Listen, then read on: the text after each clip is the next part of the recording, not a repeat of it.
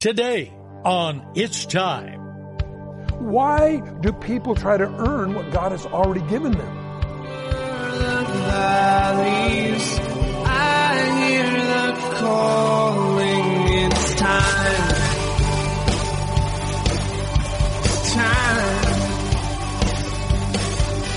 It's time. Welcome to It's Time, the daily Bible teaching program of Mike Kessler, pastor of the River Christian Fellowship in Twin Falls, Idaho. Today, he's going verse by verse through the book of 2 John. So, turn there in your Bible as we join Pastor Mike.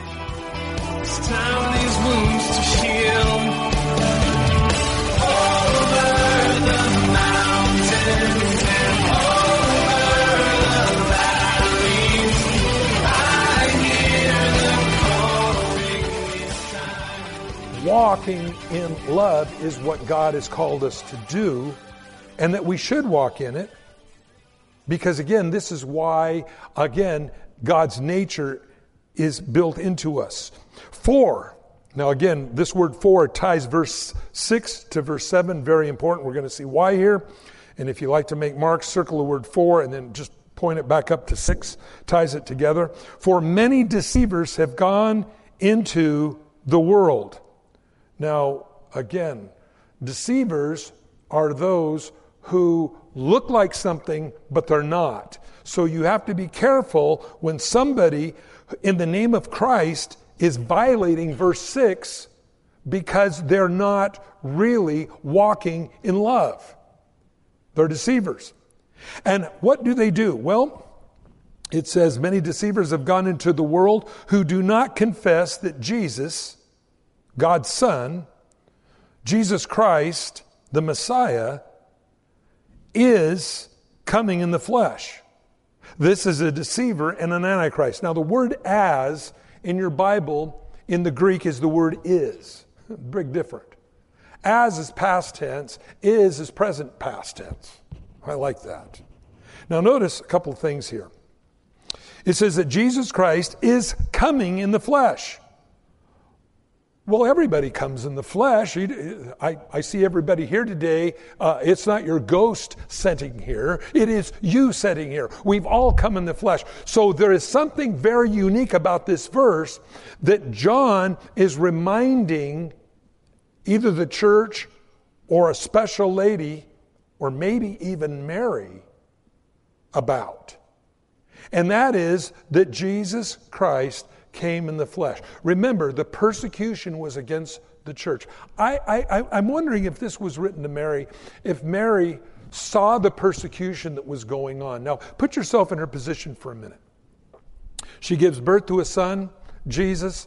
She watches his amazing ministry, people raised from the dead, and people lives changed, and demons chased out of people. All these things, she knew all about these things. She saw her son crucified, mocked by the world, but then saw him raised from the dead. And goes, wow, this is awesome. Then sees the persecution. You see, at that point you'd think, well, if they see Jesus die and then he's back alive again, appearing to over 500 people at one time and all the others that people saw him, well, everybody would follow Christ. But that's not what happens. What happens is the persecution comes against Christ. Now again, put yourself in her position. My son, whom I saw all these things happen, he's doing so well. He rose from the dead. He truly is God. And then you see the persecution get worse and worse. And anybody that's called by his name is fed to the lions. Or some other torturous life. In fact, John that we're reading about here was boiled in oil. He didn't die, but usually it would kill you. But it just wasn't John's time to go. And you can begin to see that if I was in her position, my heart would be broken because I'd see this. And then you'd also be wondering, am I next? Are they coming for me? Again, maybe very possibly why he refers to her as the elect or the chosen lady, and that everybody loves you. I think that might be really important. Well then, to say that Jesus isn't who he said he was when she knew he was, he says, this is a deceiver and an antichrist. Now again, against Christ, opposed to Christ, everything about Christ. There is the true antichrist that is coming. We find him in the book of Revelation. But we also know that the spirit of Antichrist, John said in the preceding book, the spirit of Antichrist is already in the world. That very spirit that probably possessed Caesar Nero to kill some 6 million Christians. Maybe the same spirit that moved after he's dead, wandered around the world and moved into Adolf Hitler, murdered another 6 million people. You see these tetrarchs down through history. Spirits go from one person to the next. By the way, this is why I think that sometimes they have these different TV programs and it shows this girl sitting there and she goes, oh, I was reincarnated. I remember when I lived in the 16th century and I lived in this castle, and on the third step up there's a loose brick, and underneath that I used to put notes under there, and they would all laugh, and then they go to this castle and find that there's a loose brick on the 13th step or whatever, just as she said. Well, that proves reincarnation. No, it proves that demons move from one person to the next person to the next person. They don't die. The Bible says that they look for some body to be in. That's why you as a Christian, you're divinely protected by the Spirit of God. Never ever alter yourself so that that natural, wonderful Holy Spirit defense in you is weakened. I believe this is how people today become demon-possessed, through drugs. Because they're altered, their natural defense against demonic activity is broken down, the spirits move in. You get involved in the occult, and everyone, you know, doing the Ouija board thing. Woo, let's see if we can float the table off the floor. Okay. And they're all doing all this weird stuff, and they open themselves up to these demons, and the demons move in, and you're never the same, man. Oh, no, it isn't that you have power. You're possessed to your destruction. Remember Gadara, the man that was there, possessed with many devils, the Bible says. He would cut himself. He'd break chains. He had supernatural strength. No, he wasn't himself. Lived in the graveyards. Fascination with death. See, there's something wrong. Well, understanding again that the devil's alive and well in the planet Earth, surround yourself, keep yourself in the love of God. Look to yourselves that we do not lose those things we have worked for. Literally, look to yourselves means consider your lifestyle. Consider where you're at, where you've been, where you're going. Are you on the right road this morning? Think about it for a minute. Are you moving closer to God? Or are you moving away from God? Are you becoming more and more of the chosen of God? Or are you becoming more and more in the rebellion of God? Now he says, look to yourselves. In other words, he's not looking to yourself for that inner strength, third eye in the middle of your forehead, get in the lotus position and go, He's saying, consider yourself where you're at. Are you moving towards God or away from God? That we do not lose the things we work for, but that we may receive a full reward. Verse 9, whoever transgresses. Now notice there's an S on the end of this word. If you like to underline things in your Bible, circle the S on the end of the word transgresses. You say, well, why is that important? Because it's speaking of a lifestyle, not failure. We all fail as Christians. I've talked to so many people. I said, do you want to give your life to Christ? They go, I would, but I'm afraid I will fail as a Christian. Let me tell you something, you will, but your God is bigger than the things you've done wrong. But there's a difference between failure and living a lifestyle contrary to the Spirit of God. 1 Corinthians chapter 6 says, do not be deceived. Those that practice these lifestyles will not inherit the kingdom of God. Well, that's nice that it's said there, but where else is it said? Well, it's said right here. We'll see this.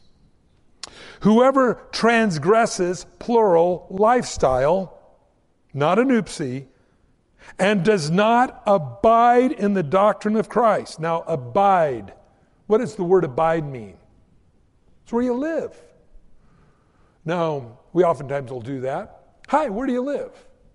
Well, it's the same word. Hi, where do you abide? You can go up to somebody. That'll start a conversation, I guarantee it. Where do you abide? Where do you live? He's telling us to live in Christ. Why? That is the source of your strength. He says, abide in the doctrine of Christ.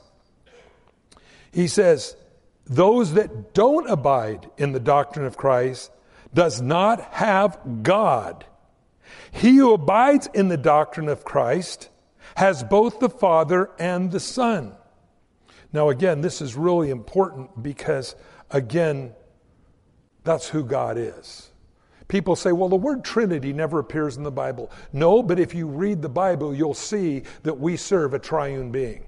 There's a Father, there's a Son, and there's a Holy Spirit. In fact, John 2:22 says, he that denies the Father and the Son hath the spirit of Antichrist. Really some serious charges leveled at somebody that negates who Jesus Christ is, or says that there's just Jesus only, that there's no Heavenly Father, no Holy Spirit. He says, if anyone comes to you, it does not bring this doctrine. What doctrine? The doctrine of Christ. And lives a lifestyle of transgression, does not abide in Him.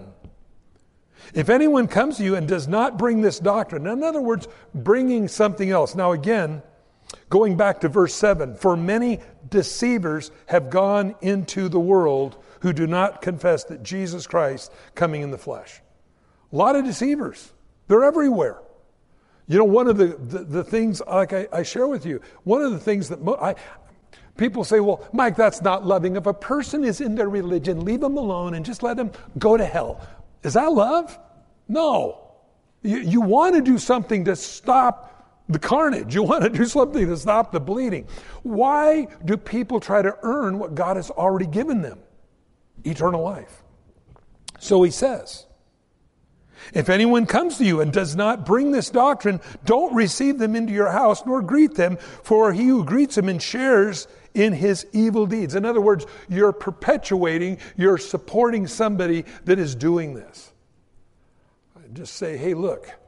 In fact, this is one of the things that Paul writes in 1 Corinthians 6. He says, do not be deceived.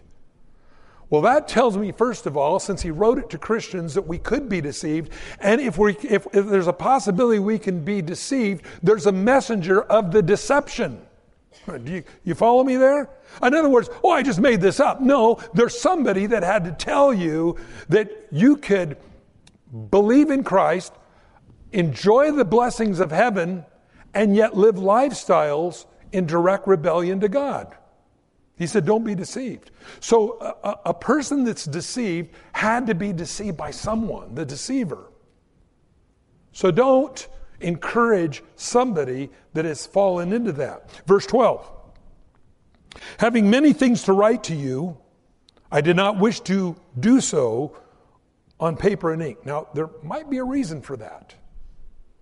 Because it may very well be these were things of the Spirit for individuals there that John was going to address. And it may very well be that if the letters got into the wrong hand, if he mentioned names or whatever, could jeopardize them in falling into the hands of the persecutors. But I hope to come to you, speak face to face, that our joy may be full. Always remember, the fellowship of the saints is a mutual response. Not only are you blessed by somebody's there ministering to you, but as you minister to them, they're blessed as well. Verse 13. And the children of your elect sister greet you. Amen. Now, again, we look at this particular verse here, and you might say, elect sister. Again, this is why I have problems with it being the church, because the church doesn't have sisters. Well, somebody might say, well, it's talking about a different group of Christians in another town. Well, that's probable, but not likely. Did Mary, Jesus' mother, have sisters? The answer is yes. In fact, let's turn to it so you'll know. It's found in the book of John, 19:25. Now, this is when Jesus had died on the cross, or he's dying on the cross. And some of his friends came to see him. And verse 25 of John says who was there. Now there stood at the cross of Jesus his mother, which would be Mary, his mother's sister. Wow. How many people here today, when you walked in here, knew that Mary, the mother of Jesus, had a sister? Some of you do. You've been reading your Bible. But it says his mother's sister was there, and very possibly the same one that's being referenced here in verse 13 of 2 John. And it says also Mary, the wife of Caiaphas, and Mary Magdalene. Now, the point is this. The children of your elect sister, your chosen sister, so if it is in fact Mary, it would be her believing sister, greet you, amen. Amen in the Bible, my daughter, when she prays, and she, kids' perception of things is funny, and so she'll be done praying and she'll go, instead of in Jesus' name, she'll say, and instead of just amen, she'll say, the amen. Well, I kind of like that. But amen means so be it. That's what amen means, so be it. And so the children of your elect sister, again. So who is the elect lady? Well, we don't know for sure. It sure seems to me that it might be Mary, whom Jesus put in control or in charge, John, to take care of his mom. We find this encouraging letter when so much persecution was going on, when no doubt Mary, as well as all the early church believers, saw well, as it says in verse 7, many deceivers. There was a lot of them coming in to deceive people. So, understanding the encouragement of abiding in Christ, which is the foundational teaching of all Christianity, of abiding in what Jesus says. This letter that was written to encouragement to perhaps Mary, which would show that she wasn't deity. Catholic Church teaches that you can pray to Mary or Jesus, doesn't make any difference, because they both are co-redemptresses. No, the Bible says there's only one mediator between God and man, and that is Christ Jesus. And that's important that you know that. So we have only one person that we have to do with, and that's Jesus Christ. Again, a corrective letter, written. In this little book, it has so much there. So who's the elect lady? I can't say for sure. It appears to me it's Mary. If you hold a different view, that's all right. But the other verses do not seem to work well with any other idea. Again, the elect sister, and yet we know Jesus had sisters. We know that Mary had sisters. That everybody loved this woman, whoever it was. Not only I, but all those who have known the truth loved her. That would seem to be a real possibility for that. Understanding that the church doesn't have children. We're children of God, not children of the church. Something for you to think about. But what the message is abiding in Christ. Are you living there with Him today? That's what's important. You have to make that decision. All foundational teachings in the Bible go back to the abiding in Jesus' doctrine. And Jesus said to love one another. I pray this morning that you've come to that understanding of God's great love for you, that you are chosen by Him. You're God's elect, and the elect again means chosen. Have you recognized that as a Christian, that you're chosen for God's purpose? You say, well, what is that purpose? You got to ask Him. You got to ask Him. God, what do you want me to do for you? That's when we remember what Jesus taught the disciples. When you pray, pray like this. Our Father, which art in heaven. God wants to relate with you as His children. Not some unknowable God beyond the cosmos. He wants to relate with you as His child. Thy kingdom come, thy will be done on earth as it is in heaven. I cannot pray that prayer as a person that has not been born again by the Spirit of God. Because it's my kingdom come, my will be done. That's what the old sin nature says. But when we become born again, it's thy kingdom come, thy will be done. You're chosen. You're elected. Do you know what you're elected for? Pray. Say, Lord, what do you want me to do for you? And I'm going to trust you to open and close the doors. Now, this is where it gets fun. The Bible says, ask, seek, and knock. You want to know what God's will for your life is? Get busy and start asking, seeking, and knocking. The Bible says he'll open the door unto you. I love that. I don't have to kick the door off the hinges. I don't have to, behold, I stand at the door and pick the lock. I don't have to do any of those things. All I got to do is say, okay, Lord, knock, and it'll be open unto you. Because when you're led by the Spirit of God, you're going to accomplish the will of God. And that's what really, truly growing up in Jesus is about.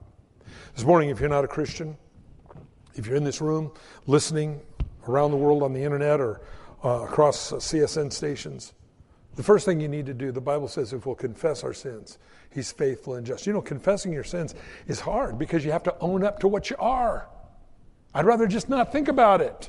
Just get stoned, get loaded. Don't think about all those things I did wrong. But you know, when you finally come down, you have to realize what you've been up to.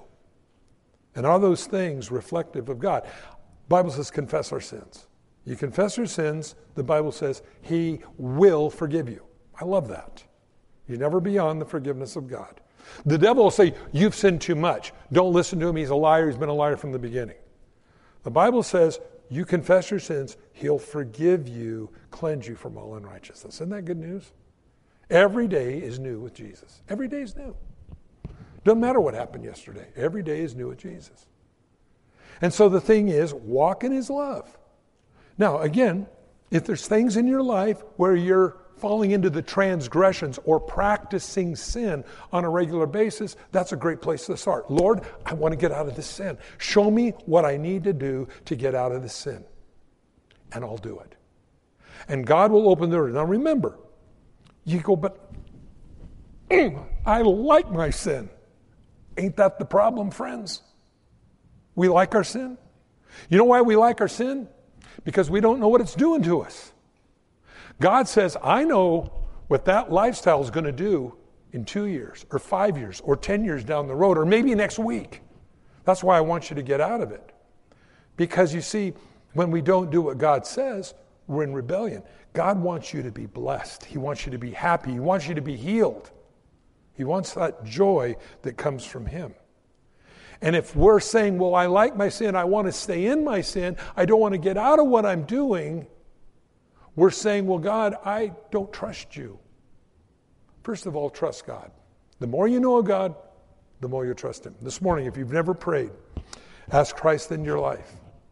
You are transgressing.